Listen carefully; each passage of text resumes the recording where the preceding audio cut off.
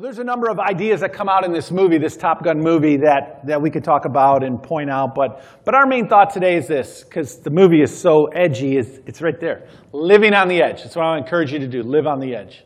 And today, as we think about living on the edge, I want us to think about asking ourselves a simple question, and that is, like, how am I living on the edge? Am I living on the edge? Like, am I out there on the front line edge of what God is doing? Or am I somewhere back there playing it safe? Because it's real easy. As Christians, we come in with our mind set on being on the front line, being on the edge. We love this. We've accepted Jesus. In fact, we were there. And something happens over time and we slowly fall behind. Day after day, week after week, month after month, year after year, and pretty soon 20, 30 years have gone by, and we're nowhere near the front line. And so this morning, my encouragement is to live on the edge, living on the edge. And I want to share two main thoughts with you about living on the edge. And we're going to look at a passage, actually the chapter in Matthew chapter 10. So go to Matthew 10 with me. We're going to spend some time right here in Matthew 10. Great passage of Scripture. Jesus sends out the 12. He's going to send out the 12. They've been walking with him a little bit. He's named them as apostles, and we're going to get their names here in a minute. And then he sends them out into the world. Like he sends them out to get a taste of what the mission is like to get a taste of what it's like to be out there on the front lines, in the neighborhoods, in the communities, in the darkness, bringing the gospel of Jesus to the world. He's going to send them out, and he's going to basically slap them on the butt and say, go live on the edge. And that's what they're going to go do. It's going to be amazing. You're going to love this. And so what he does is he gives them instructions for flying in the fire, for going out into the fire. And there's some things that we're going to see here. In Matthew chapter 10, look what it says. Jesus called. If you got your Bibles, open them up. If you got your apps, teenagers, got your apps loaded up yet? Cole, got your app up? All right, Cole, you're the man. Alex, got your Andy? Does he got his app up? What is that, a game? Is he playing some kind of game? A Jesus game. Okay. I didn't know Mario was a Jesus game. We tried. We talked about it in our Bible study class, being ready to go. Okay. Jesus calls the 12 together, the 12 disciples, to himself, and he gave them authority to drive out, look at this, evil spirits and to heal every disease and sickness. Notice this is the 12. He calls the 12 to himself, and he gives them authority to do these things. And then in verses 2 through 4, he gives us the names of the apostles. These are the 12. Verse 5, these 12, Jesus sent out with the following instructions, and that's what we're trying to get after here. He says this, lots of good stuff here, and there's a lot, so just kind of absorb it, and we're going to kind of go over it a little bit. He says, do not go among the Gentiles, so he gives them who to go to. Do not go among the Gentiles or enter any town of the Samaritans. Go rather to the lost sheep of Israel. As you go, proclaim this message. The kingdom of heaven has come near. Heal the sick, raise the dead, cleanse those who are sick or have leprosy, drive out demons. Freely you have received, freely give. Wow, that's crazy, isn't it? Do not get any silver or any gold or silver or copper to take with you in your belts. No bag for the journey or extra shirts or sandals or a staff. For workers are worth their keep. In other words, just go. Pick up and go. Don't grab nothing. Don't get anything. Just go. I'll take care of you. Trust me. Verse 9, verse 11. Whatever town or village you enter, search for some worthy person there and stay at that person's house until you leave. As you enter home, give your greeting. If the home is deserving, let your peace rest on it. If it is not, let your peace return to you. If anyone will not welcome you or listen to your words, shake the dust off your feet when you leave the home or the town. Truly, I tell you, it will be more bearable for Sodom and Gomorrah on the day of judgment than for that town. Pretty intense instructions, right? Verse 16, I'm sending you out like sheep among wolves. Therefore, be as shrewd as snakes and as innocent as doves. Be on your guard. You will be handed over to the local councils to be flogged in the synagogues. On my account, you will be brought before governors and kings as witnesses to them and to the Gentiles. But when they arrest you, do not worry about what to say or how to say it. At that time, you will be given what to say, for it will not be you speaking, but the Spirit of your Father speaking through you. Brother will betray brother to death, and father as his children. Children will rebel against their parents and have them put to death. Everyone will hate you because of me, but those who stand firm to the end will be saved. When you're persecuted in one place, flee to another. Truly I tell you, you will not finish going through the towns of Israel before the Son of Man comes. Students are not above their teacher, nor servants above their master. It is enough for a student to be like their teacher and a servant to be like their master. If the head of the house has been called Beelzebub, how much more the members of his household? So do not be afraid of them. There is nothing concealed that will not be disclosed, or hidden that will not be made known. What I tell you in the dark, speak in the daylight. What is whispered in your ear, proclaim from the roofs. Do not be afraid of those who kill the body but cannot kill the soul. Rather, be afraid of the one who can destroy both soul and body in hell. Are not 2 sparrows sold for a penny? Yet not one of them will fall to the ground outside your Father's care. And even the very hairs of your head are all numbered. So don't be afraid, you are worth more than many sparrows. Whoever publicly acknowledges me, I will also acknowledge before my Father in heaven. But whoever publicly disowns me, I will disown before my Father in heaven. Do not suppose that I have come to bring peace to the earth. I did not come to bring peace, but a sword. For I have come to turn a man against his father, a daughter against her mother, a daughter-in-law against her mother-in-law. Your enemies will be your members of your own household. Anyone who loves their father or mother more than me is not worthy of me. Anyone who loves a son or daughter more than me is not worthy of me. Whoever does not take up their cross and follow me is not worthy of me. Whoever finds their life will lose it, and whoever loses their life for my sake will find it. Anyone who welcomes you welcomes me, and anyone who welcomes me welcomes the one who sent me. Whoever welcomes someone known to be a prophet will receive a prophet's reward, and whoever welcomes someone known to be righteous will receive a righteous person's reward. And if anyone gives even a cup of cold water to one of these little ones who is known to be my disciple, truly I tell you, that person will certainly be rewarded. I know there's a lot there, a lot of good stuff there in that chapter. But Jesus is getting these 12 ready to go. He's talking to them, giving them instructions on flying into the fire. They're going to go out into the fire in just a short period of time, and he's telling them what they can expect as they go. This is living on the edge. I mean, can you imagine being one of those 12? At that time in history when Jesus calls these 12 together and you're one of those and he's telling you you're going to go out into the world, you're going to go proclaim the gospel. You've never done this before. You've heard Jesus done it. You've seen Jesus do it. You've seen some of the results he's gotten. And now he's like imparted this power and authority to you and you're going to get to go and do what Jesus has been doing. How amazing is that, right? Like how scary and how thrilling all at the same time. You might leave your lunch back there, but you're going to grab on and you're going to go, right? You're going to say, I'm getting in the cockpit and let's go. How cool is that? That's living, right? That's living on the edge. I mean, that is living on the edge. That's unbelievable living on the edge. As you watch these fighter jets fly, if you've been to an air show, everybody in here been to an air show?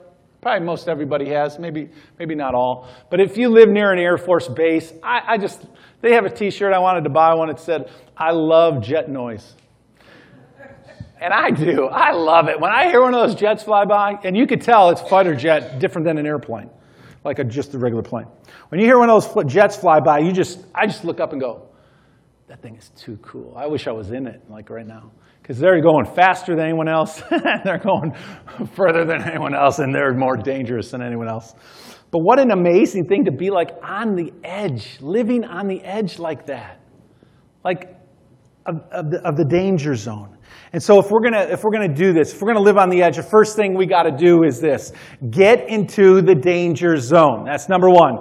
Get into the danger zone. Now, you're probably thinking about your own life, and you're thinking, I am nowhere near the danger zone. My sofa is so comfortable, and my 90-inch screen TV is like amazing. I feel like I'm at the theater, and I got surround sound everywhere, and the fridge is packed with everything I could ever imagine, and I am not living anywhere near the danger zone. How many of you are guilty? Don't put your hands up.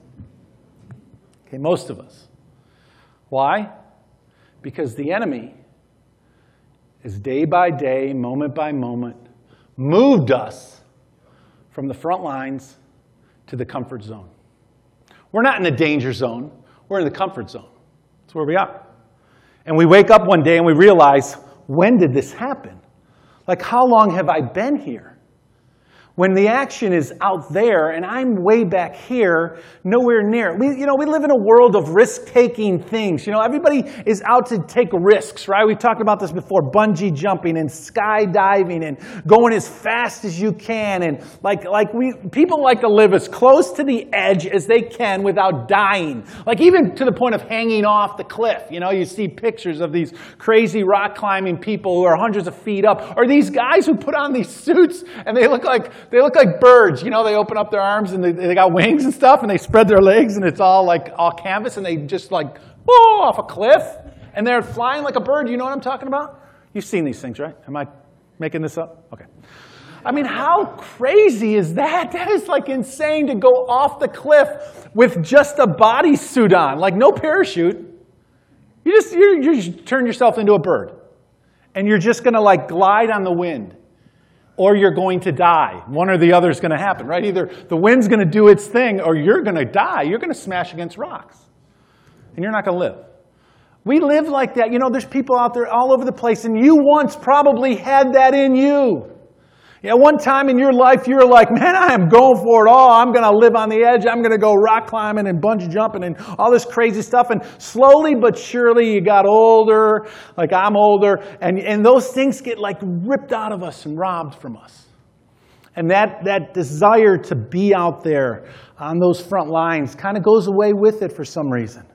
We send our soldiers out into dangerous places, across seas, right, to fight terrorism, to fight against evil oppressors. And we put them in harm's way, right, because we know the good that will result, hopefully, in this. Right? And we are a people who like to live, we're risk takers, we love to live dangerous life. When it comes to the kingdom of God, the danger zone is the dark world around all of us. It's in your neighborhoods, it's all around every one of us. People that we know, people that we work with, people that we have a relationship with. They are living in and out of this dark world around us, right? Not just our neighbors, not just at schools and at malls or the towers coming down, but spiritual forces and spiritual powers that confuse people and torment and motivate people to do evil. That's the darkness that we live in. It's all around us. You don't have to go far to find it. It might even be in your own home. It might be in your own neighborhood. It might be in your own family. People that you know very well. People that you work right next to who are battling against these spiritual forces of darkness. And they're living in the danger zone, and they're on the wrong side of the danger zone. They're the victims. They're the ones being attacked by these things. Spiritual forces and these powers that are in dark places. And the cool thing about our call in Jesus is that He calls us as the light to penetrate the darkness, right? To impact the darkness with the gospel. I mean, He called us to do that, to take the good news of what Jesus has done, that He can break every chain and every bond, and He can free anyone who wants. And we get to take that message, and we get to take that Spirit of God living in us, and we get to go and penetrate the darkness and share that with the world around us. How amazing is that, right? As followers of Christ, we must invade dark spaces. We got to. We have to. In fact, we are called to. And you are called to nothing else but that. If we're called to do anything, it's to share the gospel with a lost world. And there's going to be times when the reality of the danger is going to shake you, and really mess with you, because it does.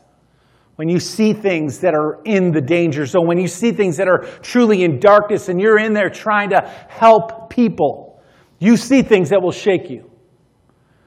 They'll cause you to want to retreat. And so many do. They stop, it's too hard, and we start backpedaling, looking forward, going backwards like a crawfish, right?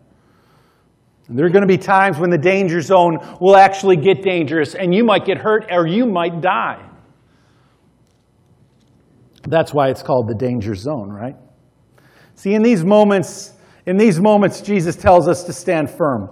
He tells us to stand firm and hold on to the faith, to know that God puts you right where you are in that very moment for such a time as that. He's with you and He will deliver you. Like we said last week, He will help you escape. Okay, He will be with you. You and me as disciples, we have decided, right? We made a decision that we're going to follow Jesus into the danger. That's the decision you made. Did you realize that? We didn't say, Jesus, I'm going to follow you into a building and sit in a pew. We said, Jesus, I'm going to follow you into a dark world and reach the lost. That's what we agreed to. That's what we said we would do. When we accepted the call, we accepted a call to get out of the comfort zone and into the danger zone. That's what we accepted. We accepted a mission to go into all the world. Not safe places, but into the world, into the deep, dark places of our community, our neighborhoods, our area, Burlington, North Carolina, anywhere that we can go and bring the gospel. We said no matter where He leads me, I will follow, right? You sang that for a number of years. I wonder if it's still true. Is it still true? Where He leads me, I will follow, or do we just turn off the leading part? We don't want to hear where He's leading us because we like it where we are so much. We said no matter what the cost, we'll pay the price. That's what we said when we put our hand to the plow, when we said, Jesus, I will follow you, because we realized that the rescue mission of Jesus is worth living for and it's worth dying for. Right? That's what we said we would do. And nothing in all of creation compares to God's glorious work and His eternal promises. Nothing compares to it. And we engage. We engage in this because we know the treasure that we have come to know. We know the treasures that we have found, right? And they outweigh anything this world can give. The treasures that we have in Jesus. And we want other people to have them, don't we? Yes, that's what we want, other people to have what we have found. And if you think following Jesus is dangerous, it's more dangerous to not follow Him. Right? And there's one other place that's not a good place to be, and that's following Jesus from a distance. That's even worse. See, when we said we're going to follow, we meant it at the time. But the enemy is really good at slowly boiling us away from God, away from the mission, away from the cause, away from the front lines. In this passage in Matthew 10, Jesus, if you're looking at it, He points out lots of things, but He points out the dangers. Look what there are. Some of the dangers He points out. He says, rejection is to be expected. You're going to be rejected. If you're sharing the good news of Jesus with the world, there's going to be people who don't want to hear it. We already decide that's okay. It's fine. We're going to share anyway. We're going to do our part. We're going to be obedient to Jesus, not the evil one telling us not to share. Right? We're going to be obedient to the one who called us to go share. If we're going to follow Jesus into the world and into the danger zone, wolves are going to attempt to attack you. They're going to attack you. You will be attacked. Just know that. If you're going to follow Jesus into the danger zone, families will be divided. There's going to be people in your own blood who are not going to agree with what you believe. That's okay. That's okay. If you're going to follow Jesus, He's going to point out this danger that you are not to fear those who can kill the flesh because they can't touch your soul. She says, don't fear those who can kill your flesh. You could die if you're truly going to follow Jesus and live life on the edge in the middle of the danger zone. You could get hurt, but so what? So what? And he says, if you're truly a follower, there's a cross to be carried. Where's yours? It's a pretty powerful passage, right? It's a pretty powerful section of Scripture when Jesus calls these 12 to go out into the world and share the gospel, to get out into the front lines, to really live life to the fullest, like with this adrenaline rush of being in the cockpit of the fastest fighter jet in the world, Jesus, and going full speed ahead into the world. Out there on the danger zone, out there where it's dangerous, where good can happen, out on the front lines. See, Jesus came to rescue us from the fires of hell and the dangers of the evil one. That's what he came to do. And he calls us, look at this, he calls us from the madness. He forgives us, he heals us, and he fills us. Isn't that good? Everyone say? Amen. And then he sends you back out into the fire to rescue others. We don't like that part. See, the problem is we don't want to go back in there. We came out of that. We know it's dangerous. We don't want any part of that. And we've got comfortable basking in the blessings. Right? We've got comfortable basking in the blessings of Jesus to go out and rescue others who are in the fire. Comfortably numb.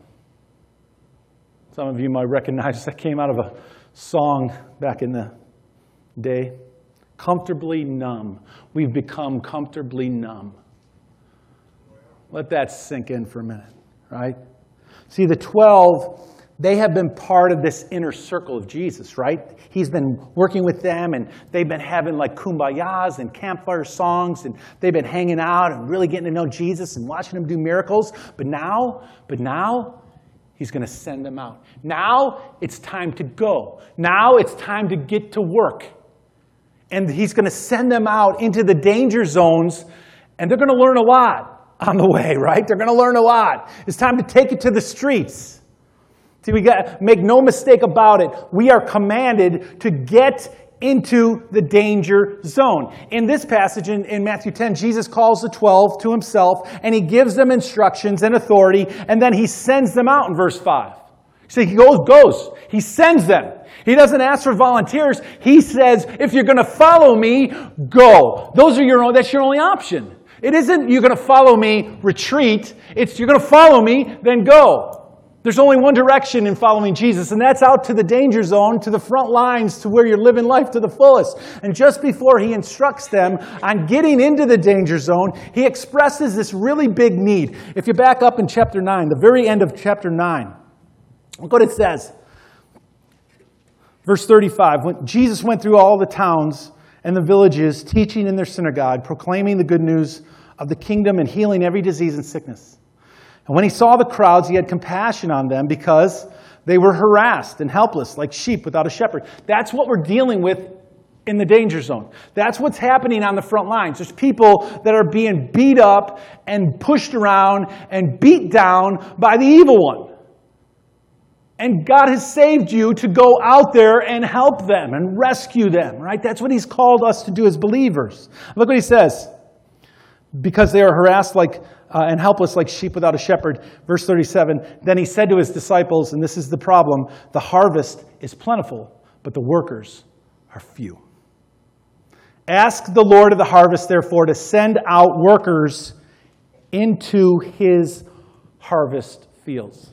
You see what he says? He says the harvest is huge. There's all kinds of people in this town that are dying and going to hell right now. The harvest is humongous. And the workers, just a handful. Plenty of people claiming to follow, but not too many going out and doing it. Not too many on the front line. We got a whole group back there on the back lines, hanging out and having a good time, eating hot dogs and pizza parties and watching their big screen TVs. And that's fine. We have to retreat at some point. But we got to also then go back out on the front lines. Problem is, the space between the front lines and the retreat is getting too big. Now it's years, maybe decades for some, right? And Jesus says, that's not where I called you to follow me. I called you to follow me to the front lines. Get out there and stay out there. Don't come back here, right? It's like your little kid, like your little child, you're teaching him to dive off the diving board, and he just keeps wanting to walk back off that thing. And you're like standing on the end saying, no. Get out there and go. You can do this. Because once they do, they're going to be like, I want to do it again and again and again, right? You know that. Jesus knows that. Don't you come back here. Get out there where I sent you. Get out there where I called you to be. Go out there and share the good news. He says the harvest is plentiful, the workers are few. And then he says, here's what you should be doing right now as a church. Ask the Lord of the harvest to send out workers. That's what I'm doing. That's what I hope our leadership is doing. I hope that's what you're doing. You're saying, God, send out workers into the harvest field. Send out me first. Because if I'm not willing to go, then I shouldn't be willing to push others to go either. That's the big need, right? The Lord of the harvest. Living on the edge. Number one, get into the danger zone. Number two, we see this in the movie, be a good wingman. Be a good wingman, right? You see the scene that, they're fighting these MiG fighter pilots, and Maverick comes back in, and he ends up taking them out. He freaked out there for a minute, and he comes back in, and he wipes them out. Pulls a couple of real cool maneuvers. I get back on the ground, and remember, it's Iceman and Maverick, and they're kind of battling each other. They're both male-dominant alpha guys, and they're like this the whole time. But they get back on the ground, and Iceman says to Maverick, you can be my wingman anytime. And Maverick says to him, you can be my wingman anytime. Right? There's that scene. A wingman. So what's a wingman? What's a wingman? According to Urban Dictionary, a wingman is, Cole, this is for you, Cole, a wingman is the guy you bring with you when you're looking for a girlfriend. Your wing. Okay, keep that in mind. Okay, that's what a wingman is according to Urban Dictionary and, teenage slang. But a wingman to the military, I love this section, I love this, originally had to do with being a part of a bigger team. Like not just a wingman, two people, but a wingman as that we're all wingmen together. Having each other's backs. For an airman or a fighter pilot, it means providing air support or watching another's six. That's what it had to do with being a wingman, being a good wingman. The idea is far more than even that. It's more than taking care of each other, okay? Because we can talk about taking care of each other and really do nothing. It's more than that. It's way more than that. It's got this multi-focused, three-pronged idea behind this military talk of being a good wingman or being combat ready, which is what Jesus calls his disciples to go and do. He says, you're going out into the fire. I know you're not totally ready. You don't know what's going to happen, but I'm going to be with you. And you just go. And we'll deal with issues as they arise. And as they arise, you're going to see victory after victory after victory. And you're going to see me work and do amazing things in your life if you'll go out there. That's what Jesus is saying to these 12. Well, in the military, and we need to ask ourselves this question right now, is am I a good wingman? And I'm talking about in a spiritual way. When I think about this body, when I think about the church, the local church, am I a good wingman to my brothers and sisters in this place? Am I a good wingman? Well, we're going to talk about that, and you can decide if you're a good wingman. First thing a good wingman provides or that's wrapped up in this idea of being a good wingman is mutual support. Mutual support. That means to be on the lookout for threats. And you need to relate this to how this affects you in the body of Christ and in your giftedness as a believer in the kingdom of God, right? A wingman, a good wingman, has this idea of mutual support, that we're looking out for threats and that we're ready to voice at any moment this alert. Change heading now. It's a change heading now alert, right? So like if fighter pilots are up in the air and there's 5 or 3 or however many there are, and one of them detects a thunderstorm coming up, he gives this alert, change heading now. And the lead pilot has to change their course, right? They move, they go somewhere else. But it's because one of the others was watching out for each other. It's a team thing. Mutual support. And the same thing is true when they're on the ground, right, at the local cantina. If one of the team members is headed for danger, one of the other members sounds the alert, change your heading now. It's powerful, isn't it? Christians, believers living like this. Could you imagine what that would be like? Mutual support is protection. It's to sense when a problem arises and ready to intervene no matter what the risk. No matter what the risk. It's one young person telling another young person to quit drinking or to quit smoking or to stop doing what they're doing at the risk of losing the friendship. Mutual support. That's what it means to be a wingman. Are you a good wingman? And to who are you a good wingman? Second thing is this. Well, the Bible says, the Scripture says this in John 15, no greater love has anyone than this, than one lay down his life for a friend. That's mutual support, right? Being willing to lay down your life for somebody else, for another, right? Kingdom wingmen are ready to jump in the line of fire for one another. That's the intensity and the depth of mutual support among the military people. At least that's the goal. And even more so in the church. Right? That's where Jesus calls us to. That kind of love and care for one another. Second thing is this situational awareness, right? The second thing is situational awareness. I love this. Not just one's own situation, right? It's not just being concerned about your own situation, but the situations that face the team. Like how many of us are really in tune with what's facing this team, this church, this body? Are you really aware of any of it? Situational awareness in the military and in the church ought to be even higher. Is this intensity of helping one another, being aware in all situations and in all circumstances, to be like sober-minded and ready at all times to do what is best for the team. That's what it means, situational awareness. Right? If you've ever seen like the Blue Angels fly, anybody seen the Blue Angels fly? I got a picture right here for you. Blue Angels. Check this out. Push. There it is. Okay. That's insane right there, by the way. We got upside down planes, right side up planes, all in this this maneuvering pattern. But it gets even more intense. Check this out. So the Blue Angels, they fly in formation, right, performing these flying maneuvers at the rate of Mach 1.8. Now, some of you may know what Mach means. Some of you probably don't have a clue. I did not. But Mach 1 is the speed of what? The speed of sound, right? Mach 1. So Mach 1.8 is almost twice the speed of sound. That equivalent is 1,382 miles per hour. Now, I don't know about you, but I've never gone that fast in my car. Davis may have come close in his truck, probably.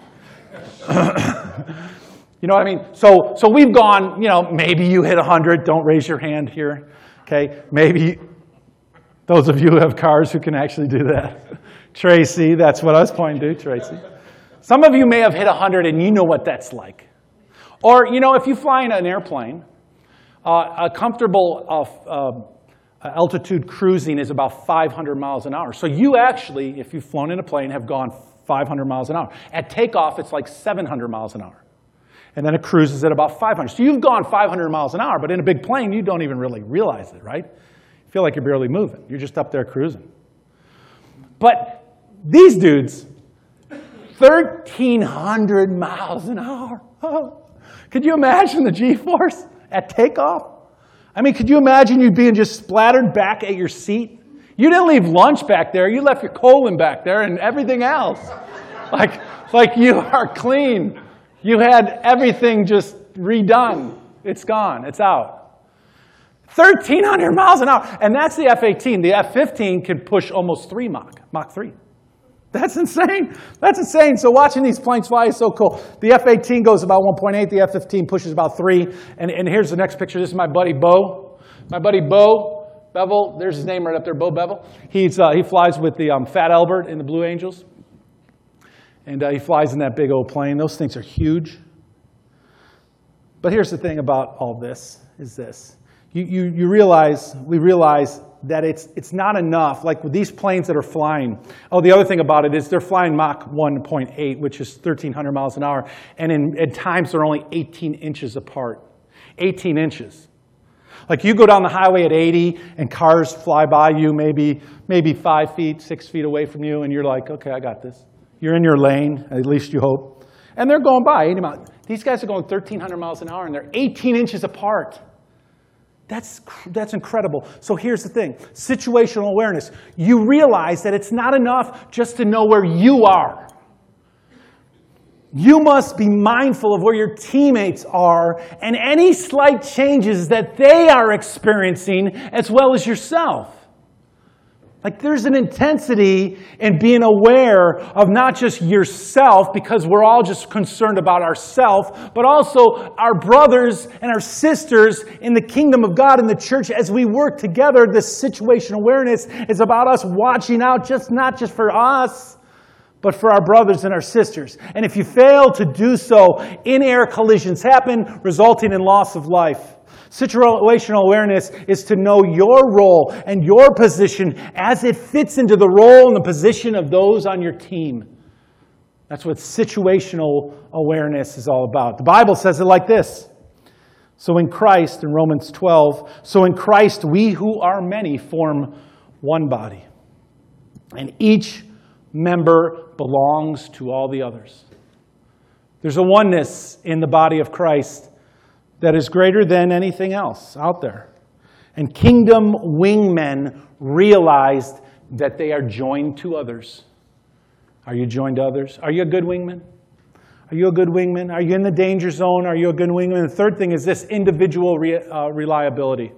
Third thing that they will tell you in the military as far as being a good wingman is individual reliability. And that means accountability and dependability. This has to do with each member of the team being in position and ready at all times. Wow. Is that even, I mean, are we even close? Like, is the church even close to this? As individual members, are we even anywhere near this? Like individual, that's me. Individual reliability, that you can rely on me and I can rely on you and we can rely on each other so much that we don't even have to think twice about it. We know you're going to be there. That you don't even have to think about your teammates ever not being there because you know that they are there. And they know without a doubt that you can count on them, that if you fall backwards or you fall sideways, you fall in whatever direction, your teammates are going to be there to catch you. And you are just relying on them to be there without even looking. Because you're present, and because they're present, and because you're in place, and because they're in place, and because we're all on high alert, and we're out watching out for our brothers. See, it's a call not to lower our involvement, but it's the call to the highest level of involvement in the military, and even so much more in the church, right? Our level of awareness and alertness and reliability ought to be greater than anything else on the planet. Right? If we truly believe this stuff, it would be.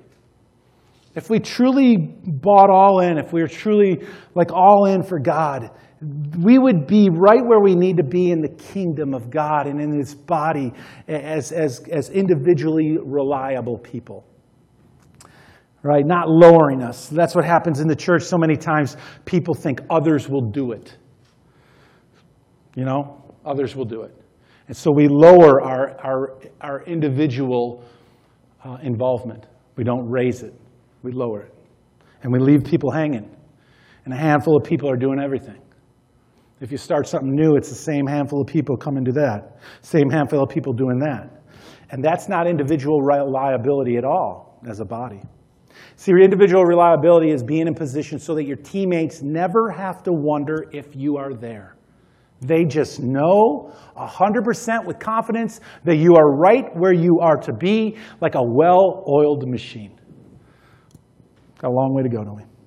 The Bible says it like this in 1 Corinthians 12. If one part suffers, all the parts suffer. If one part rejoices, all the parts rejoice, right? There's a unity there. There's oneness there. This is knowing each other so well. Kingdom wingmen are in tune with each other deeply. Deeply. So God calls us to be good wingmen, but not just good wingmen, but good kingdom wingmen. Now that's a whole nother level. Like everything we said is already like up here, and now God's going to raise it a whole nother notch up here and say, if you're in the kingdom of God, if you are a believer in Christ and a follower of Jesus into the danger zone, into the front lines, then you're called to be a good wingman, for the kingdom is so much greater than any other call in the world. Nothing even compares. Nothing even comes close. So all those things that we just talked about, being a good wingman, military talk, these are that and much more. Right? We should be so much more alert and in tune and together.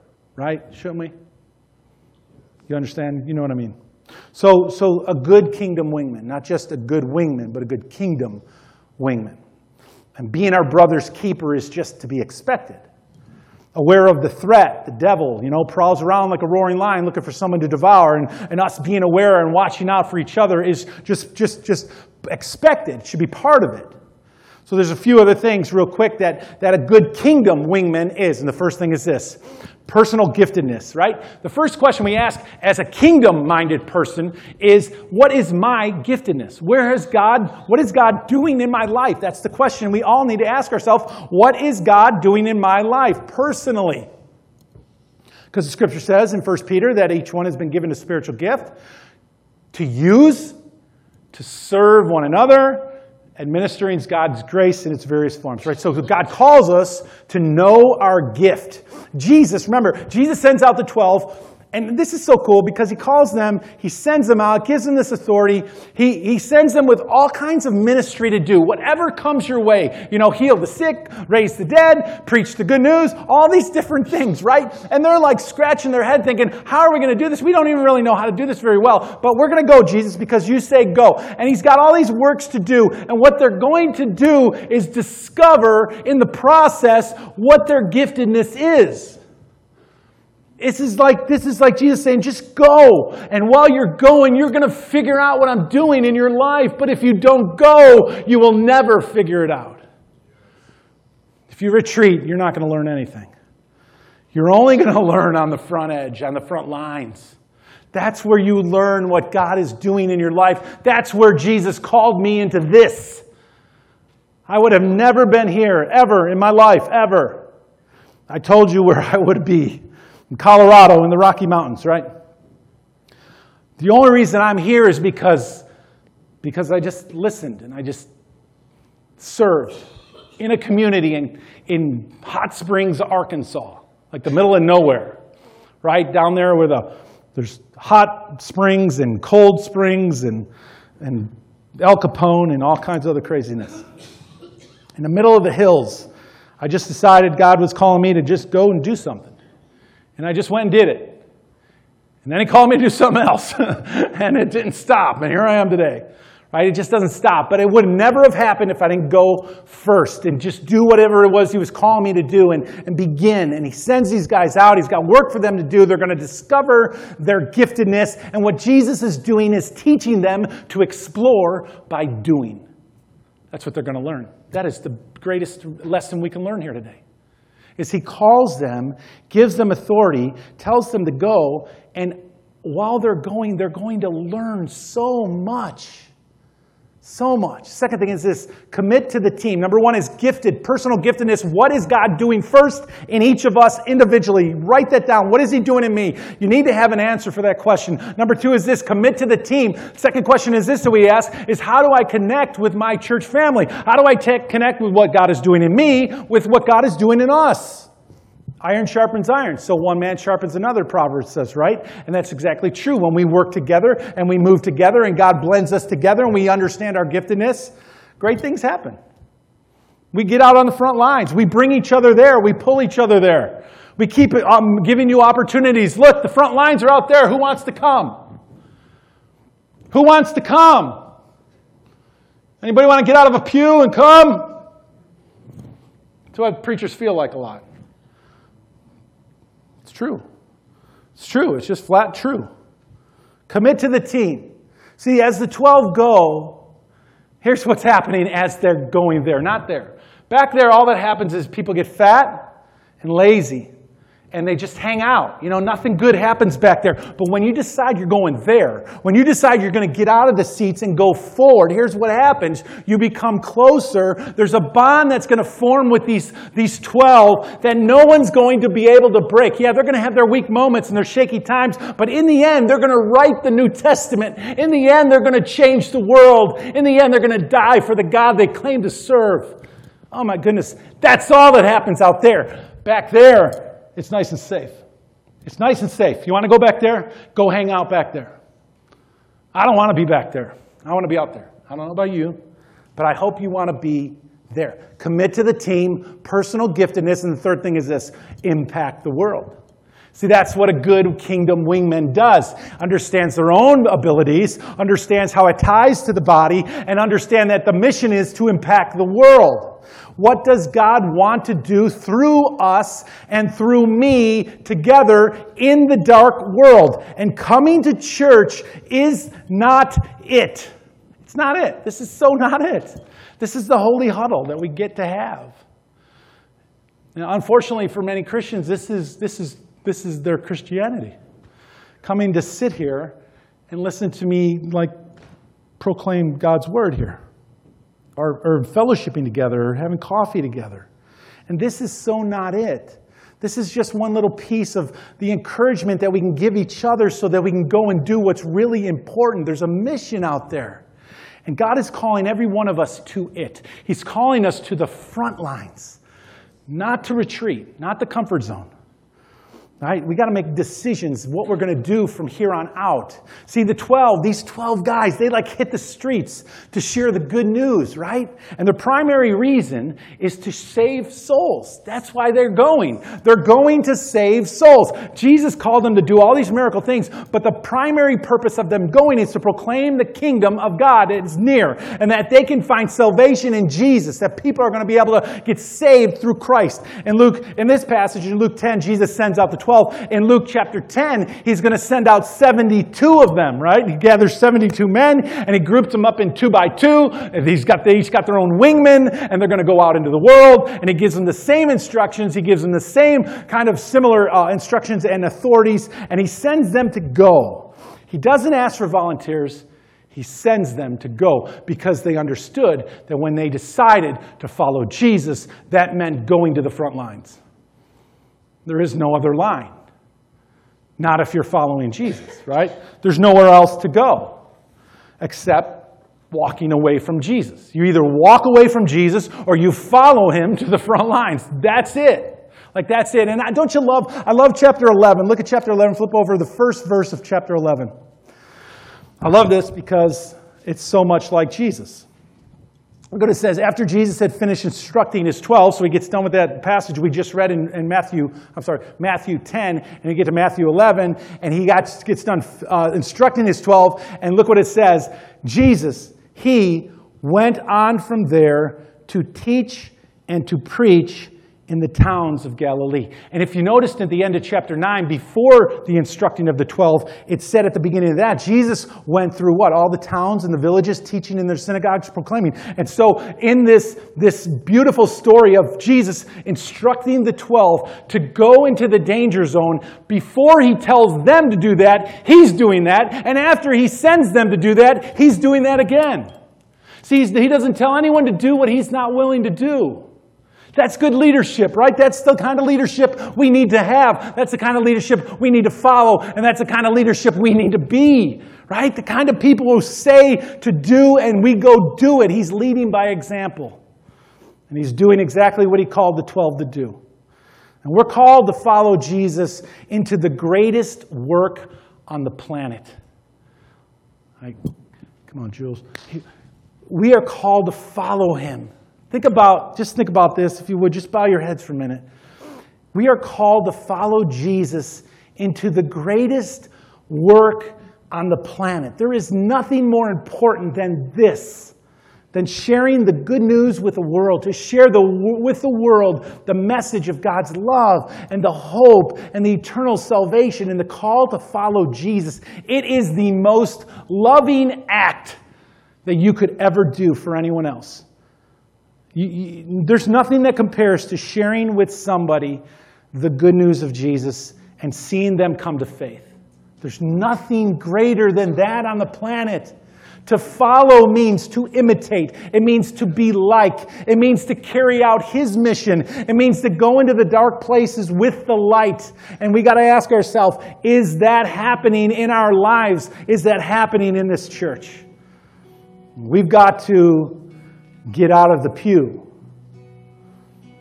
The thing about these pews and most auditoriums is they're bolted down. I'm afraid over time those bolts go into our feet. And we're as bolted down as they are. And we need to become unleashed, unbolted, and get up and get out. And when we walk out these doors today, to be determined that we're going to the front line, no matter what that might mean, no matter what that might look like, no matter where that might be. And we're going to go and serve God till the day we die with everything in us. It's time to start living on the edge. It's time to get into the danger zone and to be really good wingmen for the body of Christ. Father, I pray that you would help us. God, I pray that you would stir us, move us, draw us, Father, closer to you. We are so comfortable. We're so comfortable in our blessings. We've allowed the enemy to get us so busy doing all of our stuff that we don't have time to go and be on the front lines for you. And if we're honest with ourselves, we'll agree that that's totally true. That's completely true about us and this American way. And so, Father, I pray that you'll stir in our hearts, whatever that might be, to create, God, in our hearts and in our minds, a fresh new look at how we want to live. That we want to be obedient to you no matter what, not to earn our salvation, but that others will be saved. We've already got the treasures in you. We don't need the treasures of this world. Father, help us to stop trading in your treasures for the stuff that will perish and start trading in the stuff that will perish for the things that are eternal.